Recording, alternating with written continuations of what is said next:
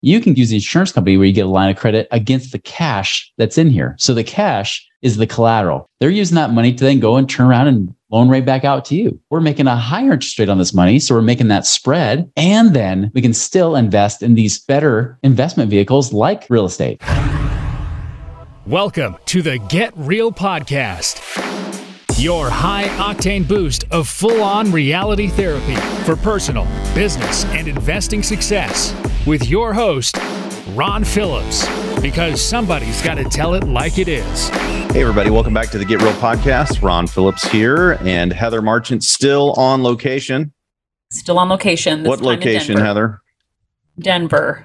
So one thing I learned yesterday is that Denver has afternoon thunderstorms. I'm guessing just in the summer, but like every evening. That caught me off guard. I got caught in hail last week outside of Denver, and now I think I know why. Every afternoon it has crappy weather. There you go. Well, we have thunderstorms here as well, pretty much every day. But it's because every day. It's because of the heat. So, hey, we have good news today to share with everybody. We've been talking so much about the market and everything that, relatively sucks lately, that I thought I would share just some good statistics for a change. It always feels good. Yeah. Guys, average rent since 1980 has gone up 8.86% per year. That's pretty consistently. Not bad. Not bad. Another fun fact is that 78.1% of renters pay their rent on time and in full, which I bet a lot of people wouldn't have believed. It's a lot. Yeah, that's a good point. There's a lot of good renters out there. Look at that. Just the few. Look at that. That give people that vibe. We have a really good show today, though. It has probably less to do with rent and or rain, unless we're talking about making it rain. We've got Chris Miles back with us. Heather, you want to introduce Chris? Because I'm going to introduce Chris a little different as soon as you get done. Yeah. So we've worked together, Chris, for several years and referred clients back and forth, and our business models just align really well. Chris is an anti-financial advisor, which I love. He's helped hundreds of clients reduce their debts, increase their cash flow, help them have financial freedom. His clients love him because I hear from them all the time how great he is, changing their financial lives. And really I feel like from what I've heard, Chris, a lot of their perspectives as well on how they should consider debt and income and a different perspective of a way to look at it, which I think is really cool that you offer kind of a change in pace that way, considering being an anti-financial investor. So very unique. He's got an awesome podcast that y'all should go check out. Always dropping kernels of great value on his show. Chris, what's the name of your show? I was going to say Money Ripples, but that's the name of your company. So I know it's not that. It is now. It's actually because so many people have done just what you did. We changed the name to Money Ripples Podcast. Look at that. Look at that. Yep. Chris, fun fact. Chris is the first person who paid me. Do you remember this, Chris? He is my first 100,000 dong. Six-figure speaking fee was right here. I kept it, Chris. It's right there. So I haven't spent it, nor have I invested it. It's been sitting alongside of my first dollar bill that I ever made in business. There it is. My first. I wonder which one's depreciating faster, huh? I'm not sure. I'm not sure right now. Oh my gosh. Welcome to the show, man. We're going to talk about some fun stuff today. We are going to go back to recession speak for just a second, but in a positive way. Let's figure out how to beat this sucker. Yeah. Having a positive spin on it. I think looking at ways to hedge against everything going up in price. One thing that we've talked about this week, Ron, is how creating passive income and creating cash flow allows you to potentially not pick up a second job or find another way to be able to keep up with inflation. But exactly. I think this conversation is super helpful because a lot of people are saying, I just want to be a little more liquid right now. I just want to have a little bit more cash. Or they're just kind of stagnant, like hide my money under a mattress. I don't know what's going to happen. So I'm just going to go for safety. And I think that this is a really cool perspective for those people who are feeling a little bit nervous, but also for anybody with some extra liquid. So I'm pumped. So Chris, tell us how we can utilize permanent life insurance as a tool to beat inflation and this recession that we're coming on. I was just telling one of my friends at lunch today about it. He was like, "What? You can do what?" And I said, "Yeah, that's exactly right." So tell us a little bit about it, man. Well, I'll tell you, I mean, based on what inflation is doing right now, it won't beat it, to be honest. I mean, this is why I've referred clients to you over the last 9 years, right? Because we need alternative investments right now. We need more things like real estate investing. And like you said, I mean, we've had average rents going up almost 9% a year average since 1980. I mean, that's right there an inflation hedge in and of itself, right? Now, to your point, I mean, how can you use permanent life insurance? For the most part, if you use the traditional whole life insurance, which we talk about here, whole life, it's crap. Okay. It's not good. You've bought it. I bought it. Like we all bought the traditional stuff that you have no cash value, no savings account that's in there that you can utilize. It's really more of a death benefit. But very expensive. You get one that's low cost, high cash, where you have more money going to that tax-free supercharged savings account in there. The returns are at least, I was telling Heather, gross returns are like pretty close to 6% right now. And with inflation, when there's higher bond rates, those numbers go up. Because just 20 years ago, some of those were paying double digits. So we were paying like 10%. Right now, it's right around 5.5% to 6%. It's pretty typical. And the cash on cash return, it's going to be like 4 to 5% if you set it up right after insurance costs and everything. So that doesn't sound sexy, right? Like, okay, yay, I made 4.5 or 5% net on my life insurance. Well, that's true. If you use it like every other insurance agent tries to tell you to do, which by the way, insurance agents are broke. They're just as much in the rat race as anybody else in America. They're not any financially savvier than you or I are. In fact, probably less so. So don't listen to them. But what we do with these policies, and we don't poo-poo on it. We don't do. Right? What we do with these policies is we do actually use them. We get a line of credit against them. And this is where it's awesome because you can get a bank line of credit or just use the insurance company where you get a line of credit against the cash that's in here. So the cash is the collateral, right? So you want to build this as fast as you can because when you get this line of credit against it, if you're paying a lower interest rate than what they're paying you, you're making a spread. You're doing the same thing the bank does to you when they borrow your money from your savings account, right? They're obviously not letting your savings just sit there and do nothing. They're leveraging the money that they have in assets that you give them with interest. They're paying you debt, right? They're using that money to then go and turn around and loan right back out to you. So maybe they pay you 0.nothing% at the bank, but they're loaning it back out to you at 3, 4, 5, 18% through various means, whether it be car loans, credit cards, mortgages, whatever it might be. Mm-hmm. We're just doing the same thing. We're just turning the tables in our favor, where we become the bank, where we say, well, let's get this line of credit against it from a bank at a lower interest rate while we're making a higher interest rate on this money. So we're making that spread. And then we can still invest in these better investment vehicles like real estate, right? So for example, say you get just a 10% cash on cash return on that real estate property just by using the life insurance to fund that instead of using your own savings account, which means you make nothing because you pull the money out of savings, it's gone. But with your life insurance, it's now making, say, at least a net 1 or 2% plus return there. And you're also making the 10% at the same time. So now your 10% becomes like 11, 12 or more percent, depending on how it's compounding. Oh, yeah. It's the uninterrupted nature of compounded interest that really works. And I think that's one of the things that people don't get. Is that if you're constantly interrupting your returns, it's not this massive compounded interest that you would normally have. And if you can keep your money in a bucket growing while it's also in another bucket growing, and you're arbitraging the two of those or getting the spread, as you said, it's way more powerful because it's still compounding the whole time. That's right. And I can tell you, Chris, because I just looked it up, Chase offers a whopping 0.01% on all of its accounts. But if you want to lock it up for a year in a CD, they'll give you 0.05% on your money. Oh, how nice of them. Right? Right. How about a run on the bank? I'm telling you. By the time I run there, it'll already inflated and I would have lost that money. Right. Time value of money on 0.01. I'm not sure. Yeah, right. Great. Gosh, they're making so much money on that. That's insane. I want to break it down a little bit for people they're just hearing about this. Because when you first told me about this, Chris, I think you had to tell me a few times before I really gathered it. So, or grasped it. So if you take out $1 million policy, it's like a smaller policy, right? So nothing crazy huge.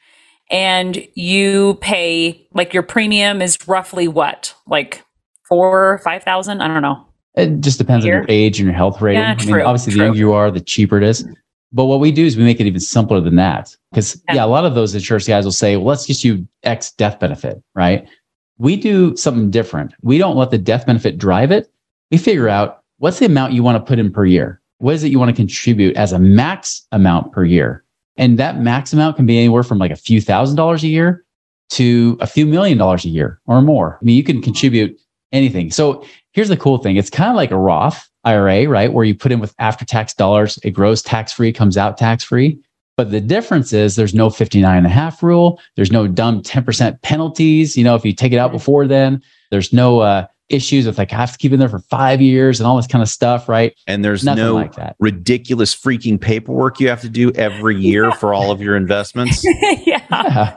Well, I'm so pissed about that. I always laugh when financial advisors say, oh, Roth IRA, you can retire. Yeah, but if I can only put in $6,000 or $7,000 a year, how am I going to retire off that crap, right? That's impossible. You never save up enough money in those. And then if you make too much money, make more than a few $100,000 a year, you can't contribute to a Roth anyways, unless you're trying to do the whole backdoor Roth, which they're trying to close that door on us with Congress and whatever other type of little shenanigans they're trying to play on us, right? So it's nice to know that with life insurance, we don't have all these games. You know, it's pretty simple. So we figure out what the max is. So like, for example, someone wants to put in $20,000 a year as a max. Their minimum, again, depending on age, health rating, the younger and healthier you are, the cheaper, the bigger the range is. But if you're trying to put in $20,000 a year, the minimum that you actually have to put in may only be like $4,000 a year, maybe something like that. So you have this range that you can do between this and that. Now, the more you put in, obviously, the better. That's the key. So what we do is we figure out what's the least death benefit you need to allow $20,000 to go in and still stay tax-free. We try to stay within those guidelines that they set. What determines that? The bigger the death benefit or the insurance costs, the more you can dump into these plans, right? So like you said, Heather, for $1 million, well, for a 25-year-old $1 million policy, the max they might be able to put in is somewhere in the ballpark, maybe around $20,000 or so, 25,000-ish, probably about 25 to 30,000. But for a 50-year-old, $1 million might be more like 60,000 a year, right? Is the max they can put in. So that's why we just try to dumb it down and say, listen, forget about the death benefit. We could address that, obviously, because people still want that. But I mean, we could buy convertible term insurance if you wanted to have a bigger death benefit, but you can't afford to pay those kind of premiums. Not a problem. You can always do some stuff to make it work. So you're overfunding the policy, you're paying more than what is required. And then you can access those funds and take them back out to invest, like you said. What percentage do you get to have access to kind of right away? Yeah. So let's do that $20,000 example, right? The $4,000, the minimum. So in that first year, that extra $16,000 you put in is pretty much what's going to cash, right? So you have $16,000 of cash sitting in there from day one. Now you do have to wait 30 days. Some of them have started to put rules in because everybody's starting to move money around a lot more with people getting a little tighter on money. So they're like, okay, you can't just set it up and pull out the next day. Let's allow 30 days to wait. But after 30 days, you can access 95% of whatever cash is in there. Okay. So again, like we said, you put in 20,000, 4,000 pays for your insurance costs. That's gone, leaving you 16,000. Well, of that 16,000, you can access just over 15 grand. And you can do that in about 30 days. Okay, awesome. And then you go and invest that. Those $16,000, is that earning interest with the policy while it's being loaned out? It is. Yes. Okay. That's the important point, right? Is that when you take out a loan, you're not pulling the money out of your own account. That's what confuses a lot of people because there's people out there that they call themselves infinite bankers, right? And they'll say, oh, well, you can borrow from yourself and then you pay yourself back interest. That's bullcrap. They just say that because they're trying to compete with Dave Ramsey. And the thing is, when you're trying to compete at that level, everybody loses, right? So you tell them I'm a big Dave Ramsey fan. So the problem is this, is that your 16,000 is still in there earning interest. You don't touch it. What happens is that whether it's the insurance company or you get a bank line of credit, you are able to get a line of credit against it. Just like if you got a HELOC against your house, it's not like you're literally pulling cash out of your house, like Here, I'm pulling out the walls. You're not doing that, right? Like you're actually just getting cash from the bank or from the insurance company acting as that bank. They're charging you interest on that money. But at the same time, you're earning interest on that full 16,000. So even if you borrow 10, you're only paying interest on 10. You borrow 15, you're paying interest on 15. You borrow 5, you're paying interest on 5. The key, and I know, Ron, you have a cool little video on this, right? Is what happens is as you get the cash flow, so say that you do borrow 15,000, that helps you put as a down payment on a single family home. Well, now you're using the cash flow from that to pay towards your line of credit. The cool thing is you can have as many lines of credit as you want. Really, it's all up to 95% of the cash. So every year you pay your premium into that life insurance, it builds up the cash more, you can access more. So it's really like building up this tax-free supercharged savings account that's still there, but the line of credit you're able to borrow from at any time. Oh, here's the cool thing. Unlike some lines of credit where you're worried about the bank taking it away from you, that doesn't happen here because it's guaranteed. It's guaranteed never to lose money. So banks know that. They don't take the money away. What they will do is they'll say, hey, great, you can take out a loan. And then in some cases, if it's only 95%, they'll even let the interest accrue. So they're like, yeah, you don't even have to pay the interest. So which means you don't even have to make monthly payments. You can pay it back however, whenever you want. The deadline, however, is your death. So once you die, they have to be paid back at that point. But then they just pay you back with the death benefit. Because like you said, Heather, if you have $1 million death benefit and say you have at that point $250,000 of loans, great. They just pay off those loans. And then the other $750,000 pays your family tax-free. So it's great in the sense that like a home equity line of credit, you got to start making cash flow right away. And if you don't, you still got to make that payment. Here, you're not required to make payments. And so there's a lot more flexibility in that sense. By the way, I'm still a fan of using home equity line of credit or getting out home equity to invest. But for the easiness sake, and that, even if you're investing in something that might be like a fix and flip, right? And you've got like 6 months, you're trying to do this deal. You don't want to be paying interest in the meantime. Well, great. You can just pull out the money, go do all your renovations. And then when you've sold the house, then you can pay it back if you wanted to or not. You can pay back the interest, you can pay back the loan and then use that money again or whatever. I mean, it's a very fluid line of credit you can use however, whenever you want. And it's pretty fast. Every time I've taken money out of mine in order to fund a purchase, it's like a week, maybe less. So I like to use it sometimes as like my emergency fund in there too, because I can get the funds so quickly. I don't keep as much in my checking and savings. When I go to qualify for a loan these days, if I don't send them my whole life policies, they're like, wow, what? I'm like, well, I don't keep it in there. It makes nothing. So I moved the money to the whole life.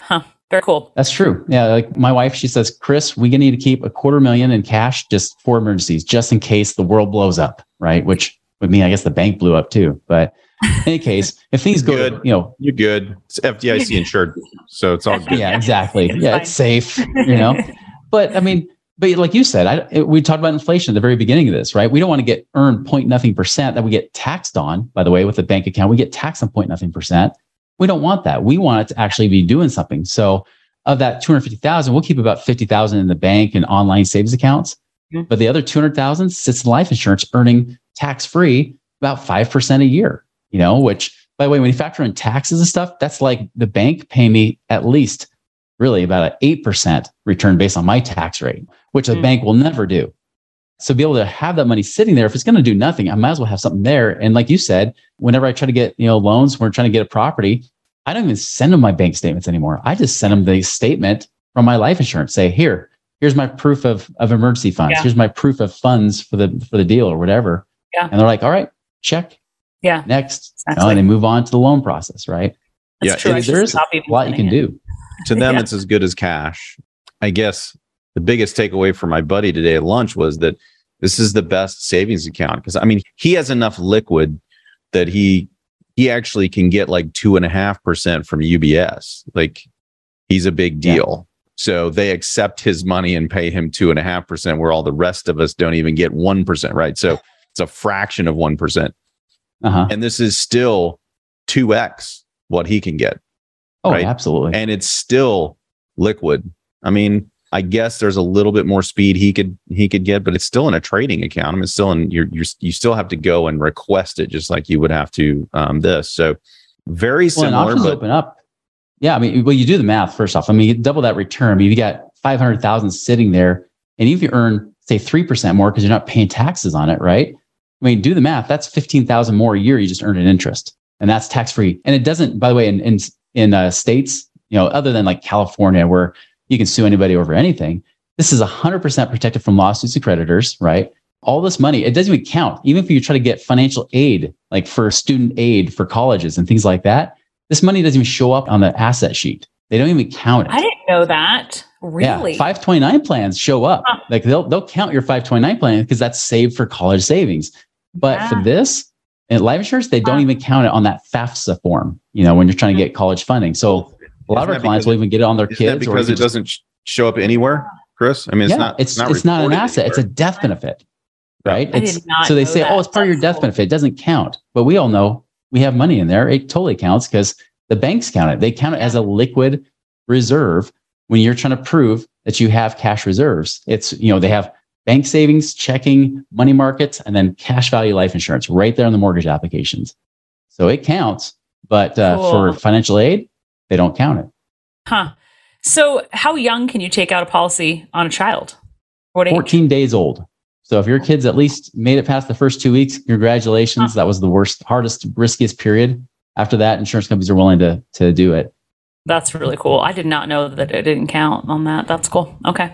Now I'm like, all right, wheels are spinning on my kids and just because costs are going up on everything. By the time my kids are in college, it's going to be brutal. I do tell parents though, like if you don't have a policy on yourselves, start with yourselves first.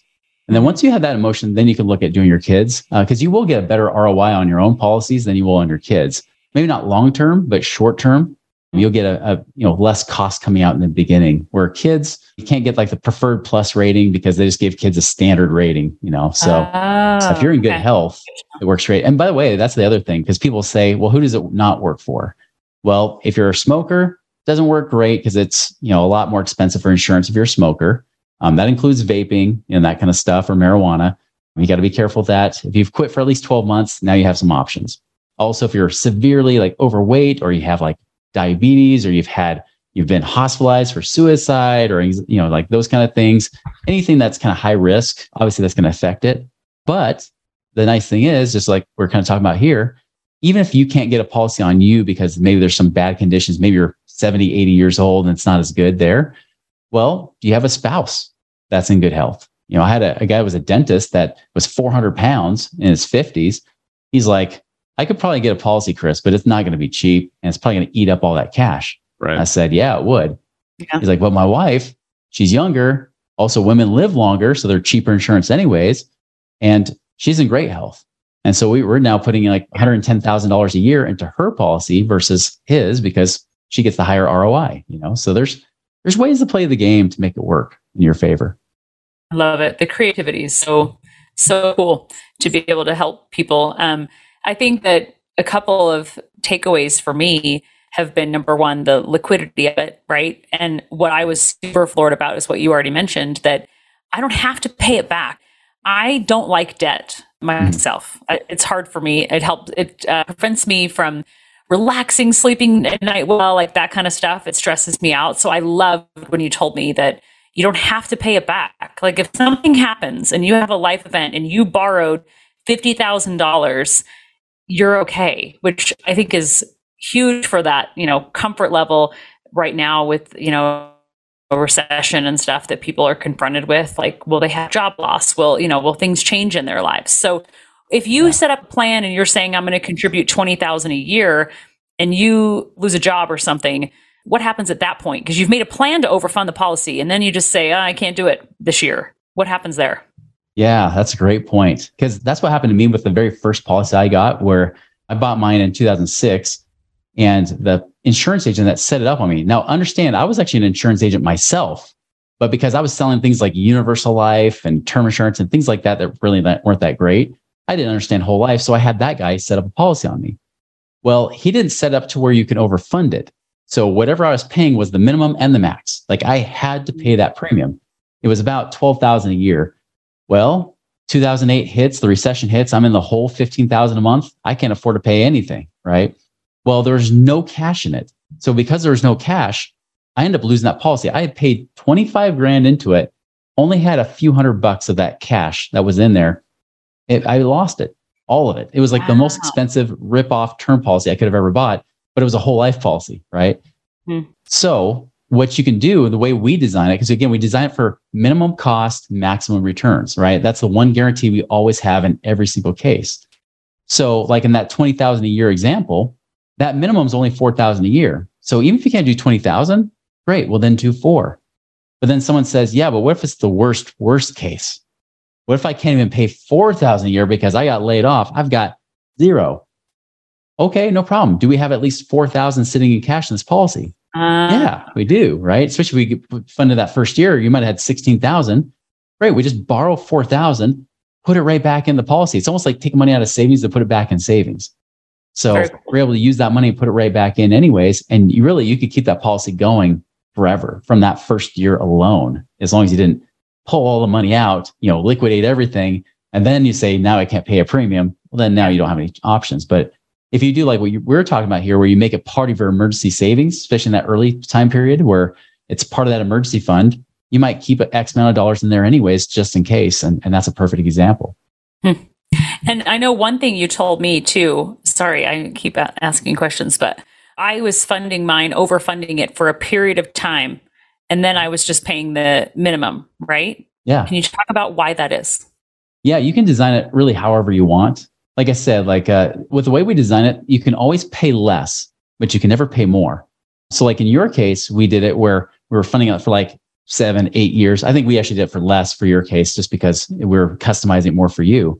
But we can design it however we want. But once you get done with that max period, well, at that point, your maximum and your minimum become the same. Pretty much it goes down. So if it's that 20,000 a year, now it goes down to 4,000 a year for however long you want it. Here's the great thing is that even though it's whole life and traditional whole life policies mean you pay it for your whole life, you can do something that's called making a paid up policy, where anytime after the 7th year, you can stop paying premiums altogether for the rest of your life, and it keeps growing guaranteed.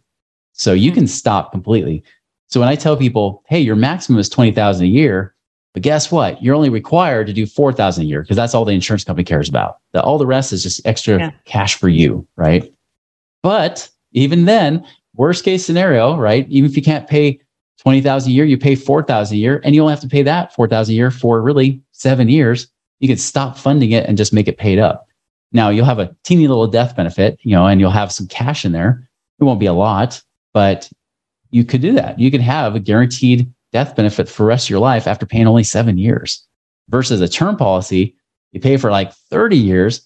And then just like every insurance company literally banks on, you stay alive. You don't die in those 30 years. And then you have to renew it again. And then the costs are going to be way higher.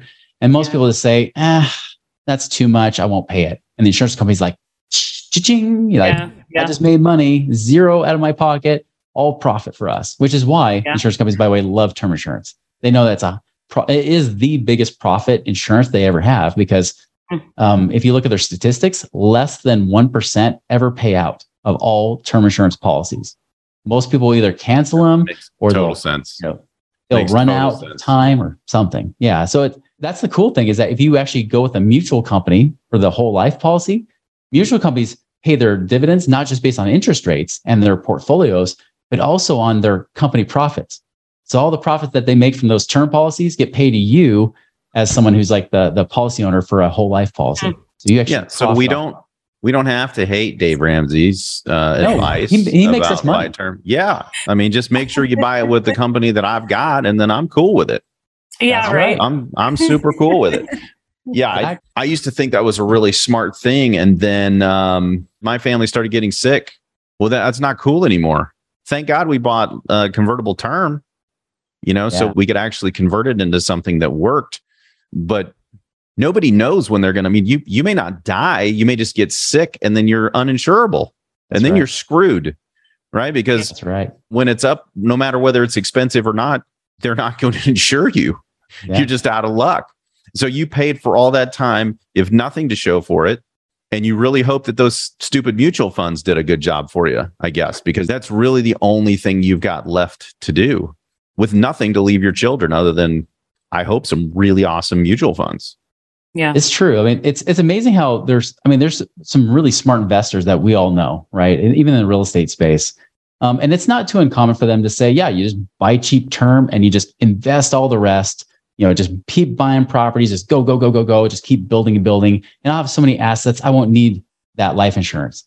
There's a few points here. One, if you do it right, you're going to have a big enough estate that the government doesn't like you anymore. Congress is going to say you're rich and they're going to want to tax the crap out of you, right?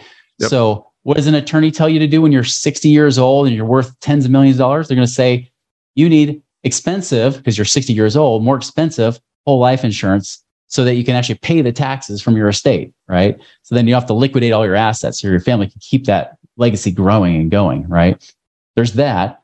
But also, like you said too, same thing. I mean, I've had clients where they've bought term, they bought, and they luckily bought a convertible term to a good whole that could convert to a good whole life. You can buy a convertible term with a crappy company like Prudential or something like that, and then you can't convert to anything really good. But, like I had a client where he actually had a brain tumor just a few years after we set up his whole life and a term policy.